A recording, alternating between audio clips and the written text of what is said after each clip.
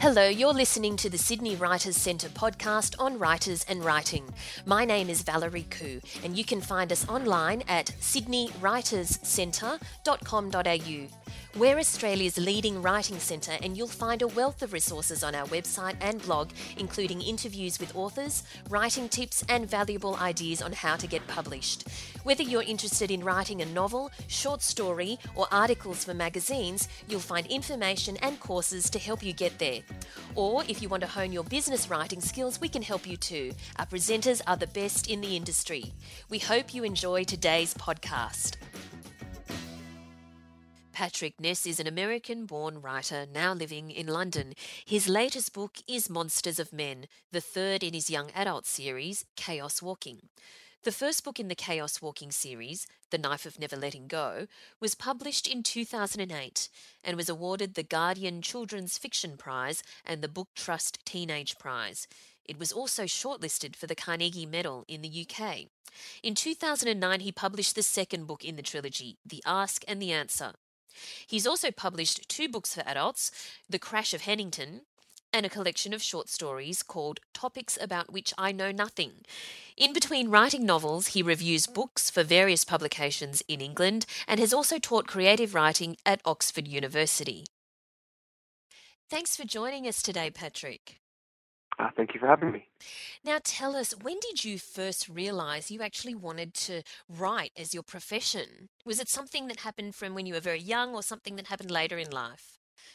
Well, the thing I like to say when I talk to schools is that I think all good writers are good readers. Mm-hmm. And I think that I really realized that I wanted to be a writer when I was a reader, I would read all the time when I was young, 7, 8, 9, that kind of thing. And I would start reading books.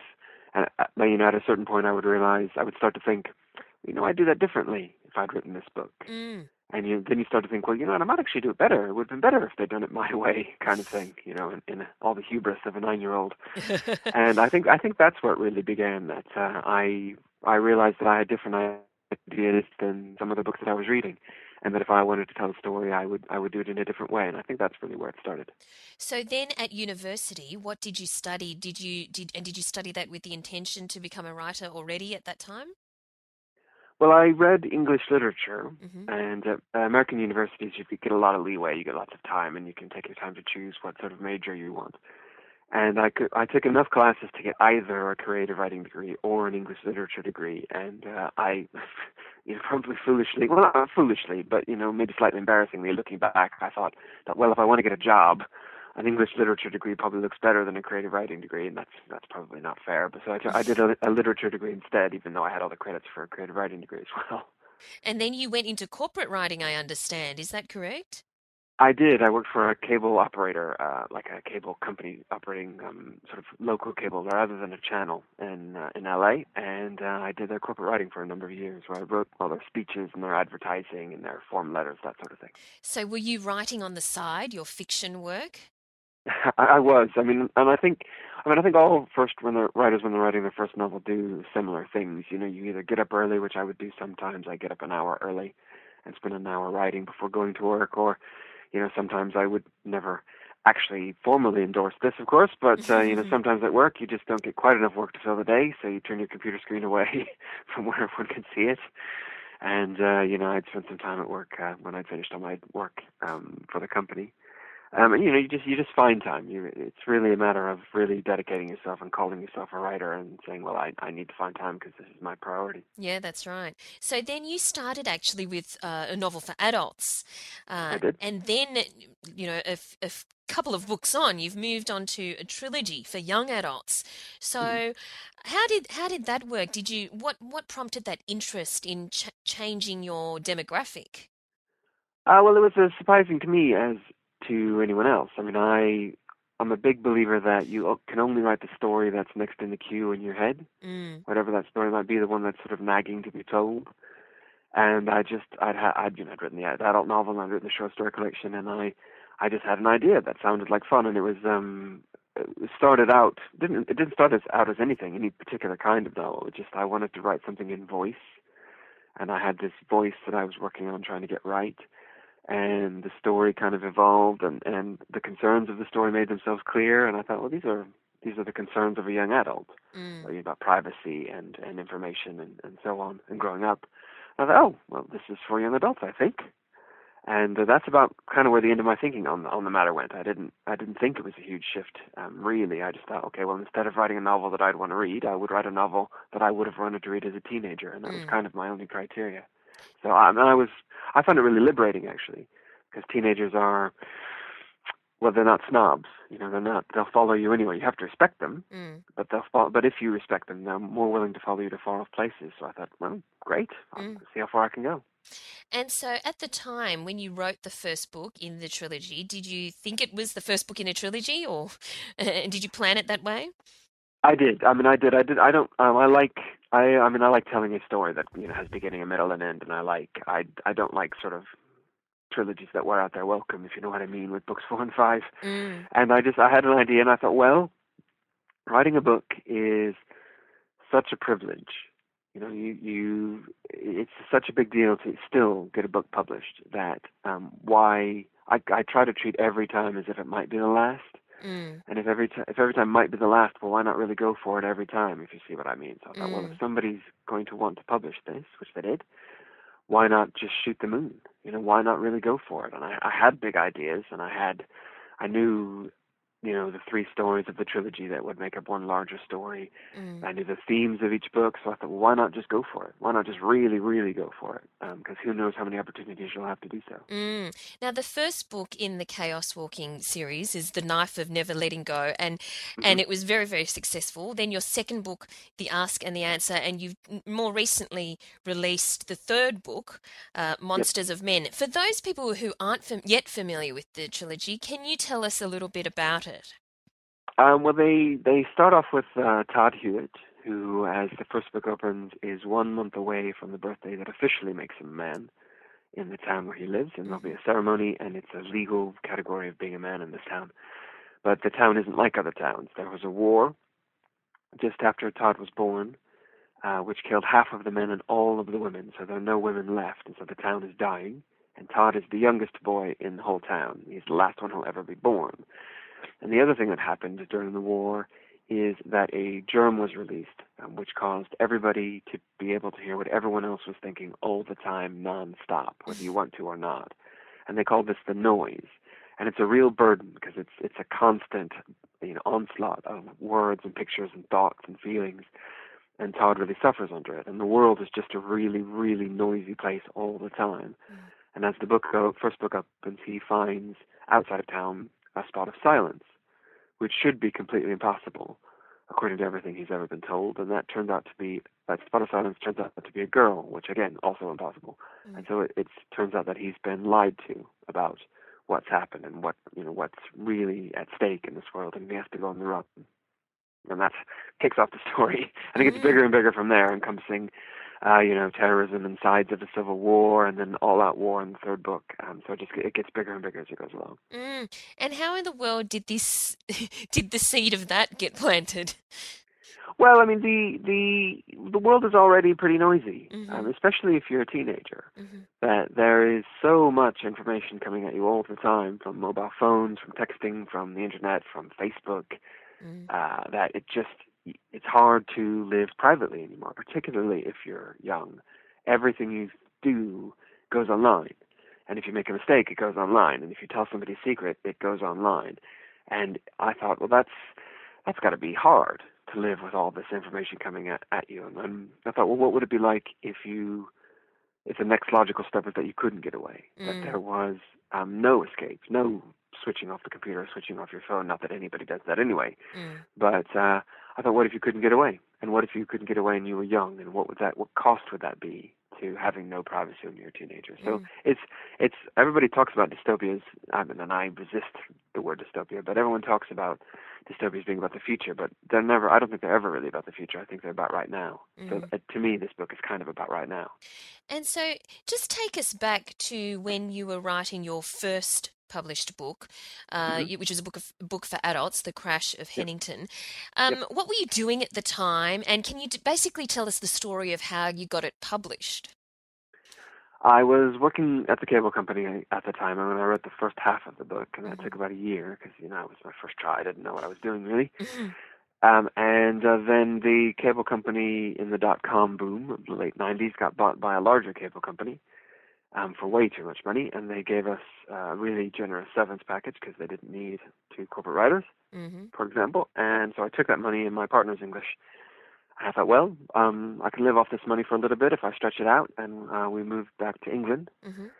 And I then spent, on the year when I was here, which where I live now, finishing the novel, trying to make it the best novel that I possibly could. And I think that's a mistake a lot of first-time writers make, which is that they only write part of a novel or only write a few chapters. And sure, that works for some people, but for 99% of us, you have to write the whole book and make it the best book possible. And then I just went through, there's a book here called The Writers and Artists Yearbook, which lists every agent in the country. And I sent off my synopsis, my full synopsis, my sample chapters, and my one-page pitch letter saying, what the book is about, who I was, and why they'd love it, to every even remotely applicable agent. And a few of them asked to read the whole manuscript, and a couple of them were interested, and I went in and I talked to one in particular, and she was terrific, and she took me on, and then she got the book published. So it's really the old-fashioned way. I didn't know anybody. You make it sound so easy. Yeah, I know. I mean, and of course it isn't. But that was my process. The process is the old-fashioned process. I just wrote the best book I could, and then I found an agent through the old-fashioned process of seeking one out through the post. And then she took it to publishers, and one of them took it on. And I know. I mean, there's a lot of luck involved, and I did rewrite the book, with her to make it better and to get good questions, to get good feedback. And but it's I think it's a hopeful thing because I didn't, like I said, I didn't know anybody in publishing, and I didn't have a secret in anywhere. I just did it the old-fashioned way. And what do you do to make it the best book possible? Well, I do a lot of rewriting. Nobody reads my first drafts, for example. Nobody on earth, just because that way I have the freedom to make mistakes and to get things wrong, and to try out things that may not work, but then to try out some things that do end up working. Then I do a big rewrite for the second draft, where I go back and I get rid of all the stuff that didn't work, and all those ideas that I had 5 pages before the end, I go back and pretend I had them all along, that kind of thing. And then at the second draft, or sometimes the third draft stage, I get some trusted readers to read it, which are usually my agent and my editor. And then we talk about it for hours. And it's not, they don't sit there and they say, you need to do this, you need to do that. What is more helpful to me is they ask me questions. Why this? Why that? What happens here? What did you mean here? And that way I know what I want to get across. And the questions they ask me tell me where I haven't done that as well as I could, where I've been misunderstood. And then I take all of that information and I write another draft, and then a few more people read it. All the while I'm working and weaving the story closer together. And it's a long, arduous process, but a good one. And for me, I do view it like a weave that gets tighter and tighter as the drafts go along. And how many drafts do you think you would do on average? I do sort of 4 or 5 things that I would call drafts. But within those drafts, I'm rewriting each page, each chapter over and over again. So probably, let's say 4 usually, with a 5th as a final polish. But within that, I'm doing a lot of detailed rewriting. And as a writer, are you one of those writers that needs to plot it all out first, and so that you know what's going to happen, and then you write, or do you just see where it goes? I do a combination of both. I mean, this is a trick question because I don't want anyone to think that I'm saying that anyone's process is wrong. Because if you write a book and you get to the end, you've done it right. And it's finishing that. It's actually finishing is the hard part. Finishing a novel is the thing that most people don't do, and the thing that writers do is they finish. But I like to know the last line. I call it the exit feeling. It's not the climax, usually. It's just how I want to leave the reader. I knew the last line of all 3 books before I started writing book 1, for example. I like to know a general voice, how it's going to sound. I usually set out a rhythm for how the chapters are going to work.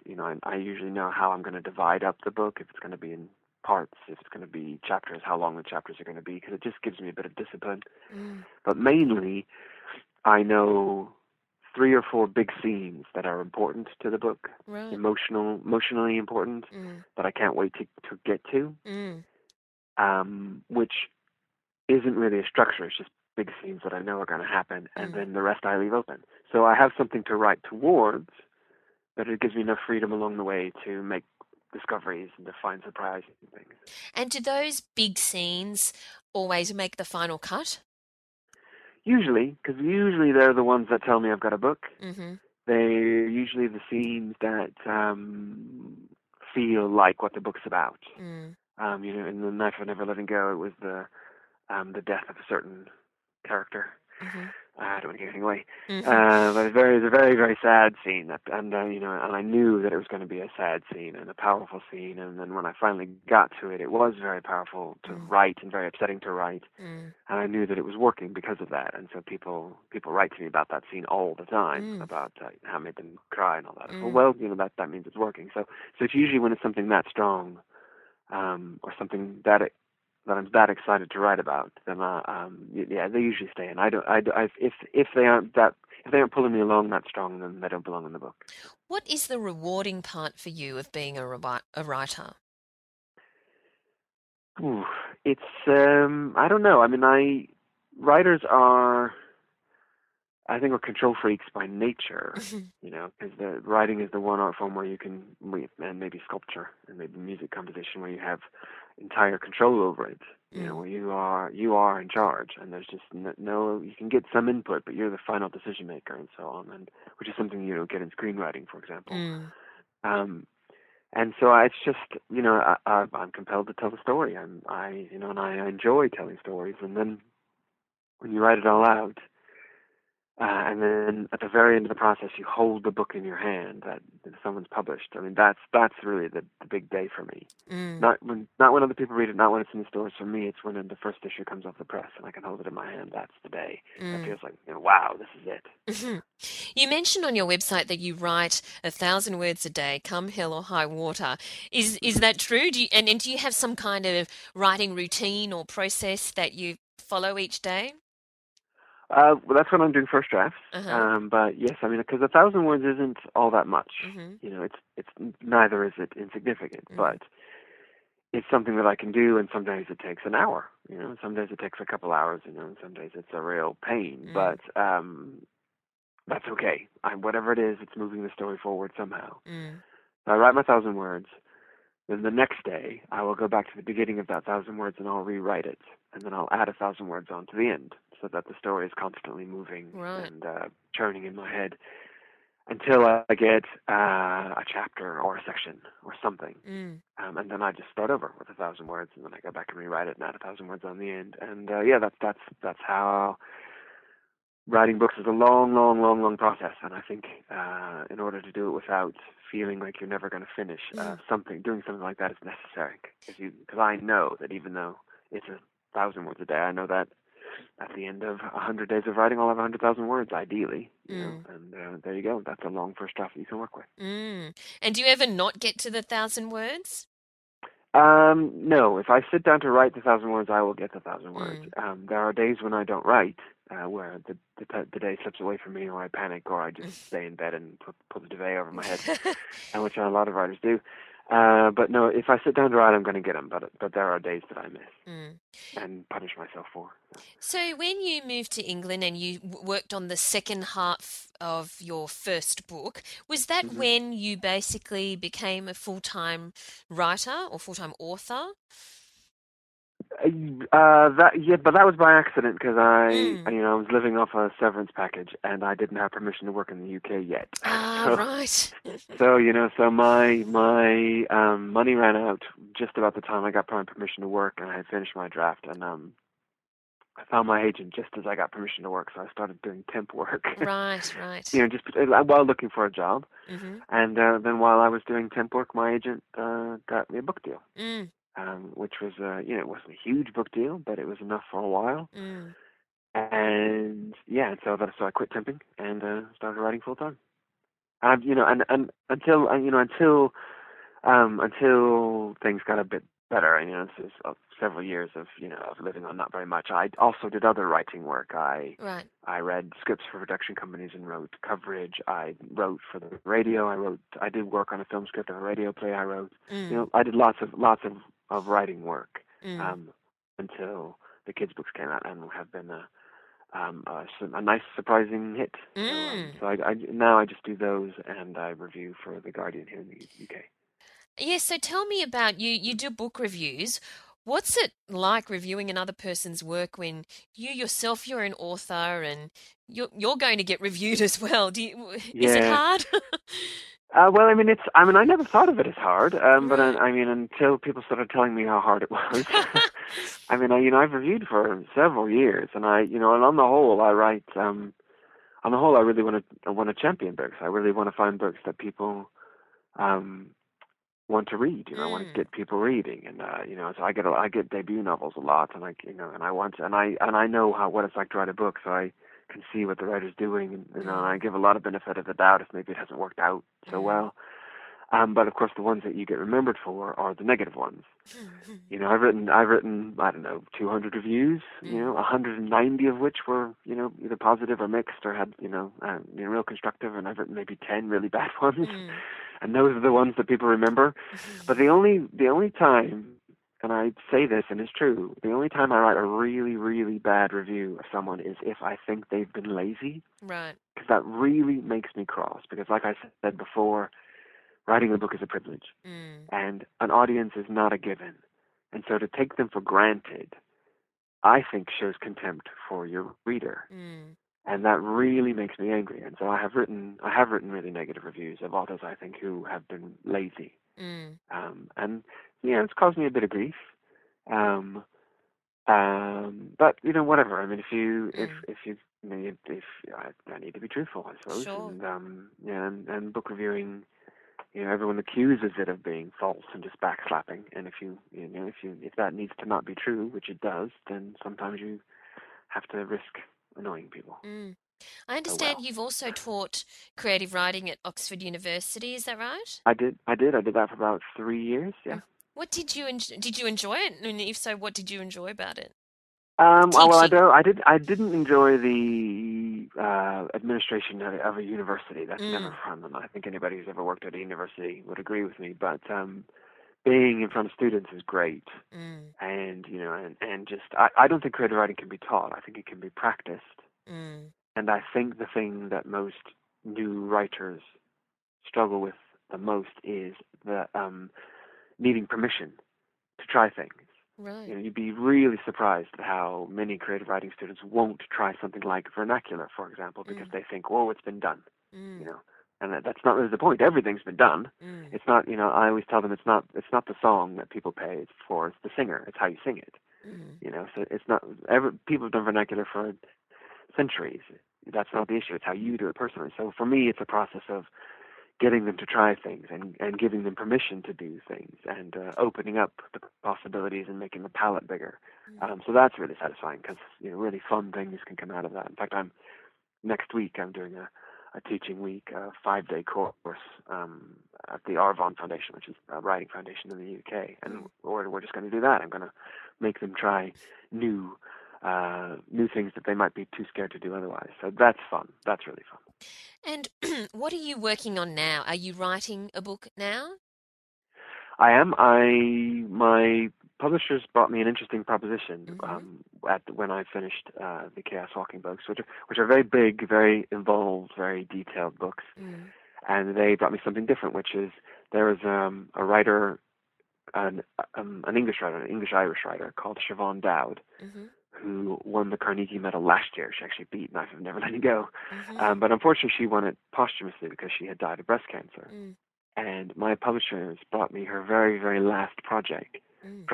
which was just a premise, basically, and a couple thousand words, very, very early words. And they said, would you consider turning this into a book? Mm. And it's a shorter book.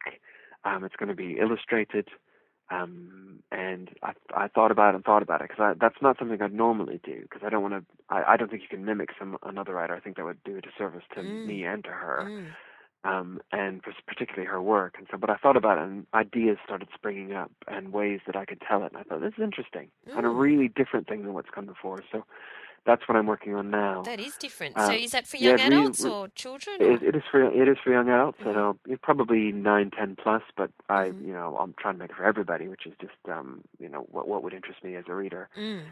And it's short, and it's I wouldn't give anything away about it, but it feels like a really nice challenge, and really the juices are flowing. Mm. And then after that, I've got sort of big, mischievous, evil ideas for more big books for young adults, because it's just been terrific fun and really liberating and really enjoyable. So I thought, well, why not?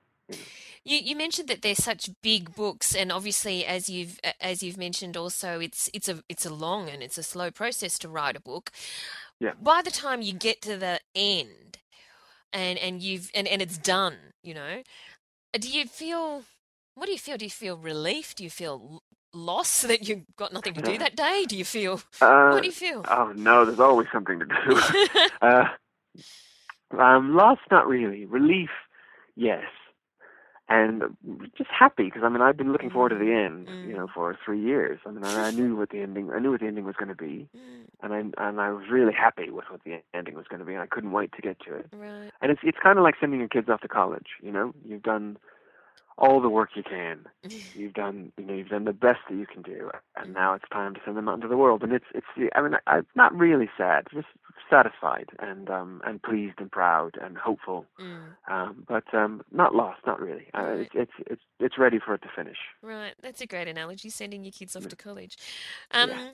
And finally, for people who are listening, what are your tips for them to improve their writing to make the best book that they can and ultimately get published? Well, it sounds like a simple thing, but you'd be surprised how many people don't do it, which is, if you want to write a successful book, one that will get published and one that people want to read, you have to write a book that you would want to read yourself. And you'd be really, really surprised at how many people don't do that. They think, well, if I want to get a book published, I have to fulfill a formula, or I have to adhere to the strictures of a genre, or I have to write something that the market wants, or something that has been successful already so I can sell it. That's not true. It just isn't true.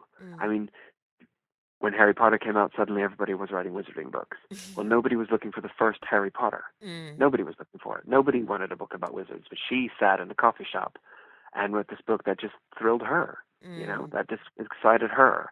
And I think when you do that, I think when you write to please yourself, ignoring all of the outside, quote-unquote, needs for publishing, if you ignore all that, however weird or specific or particular your story is, if you love it, your joy is going to be in it.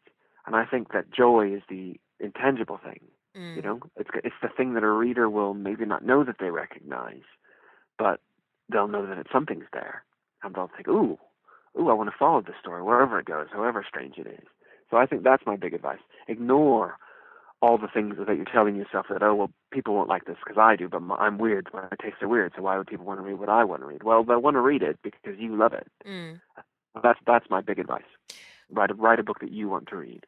Wonderful. And on that point, thank you very much for your time today, Patrick. Oh, thank you very much for having me.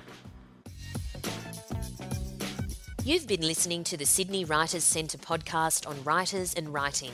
My name's Valerie Khoo.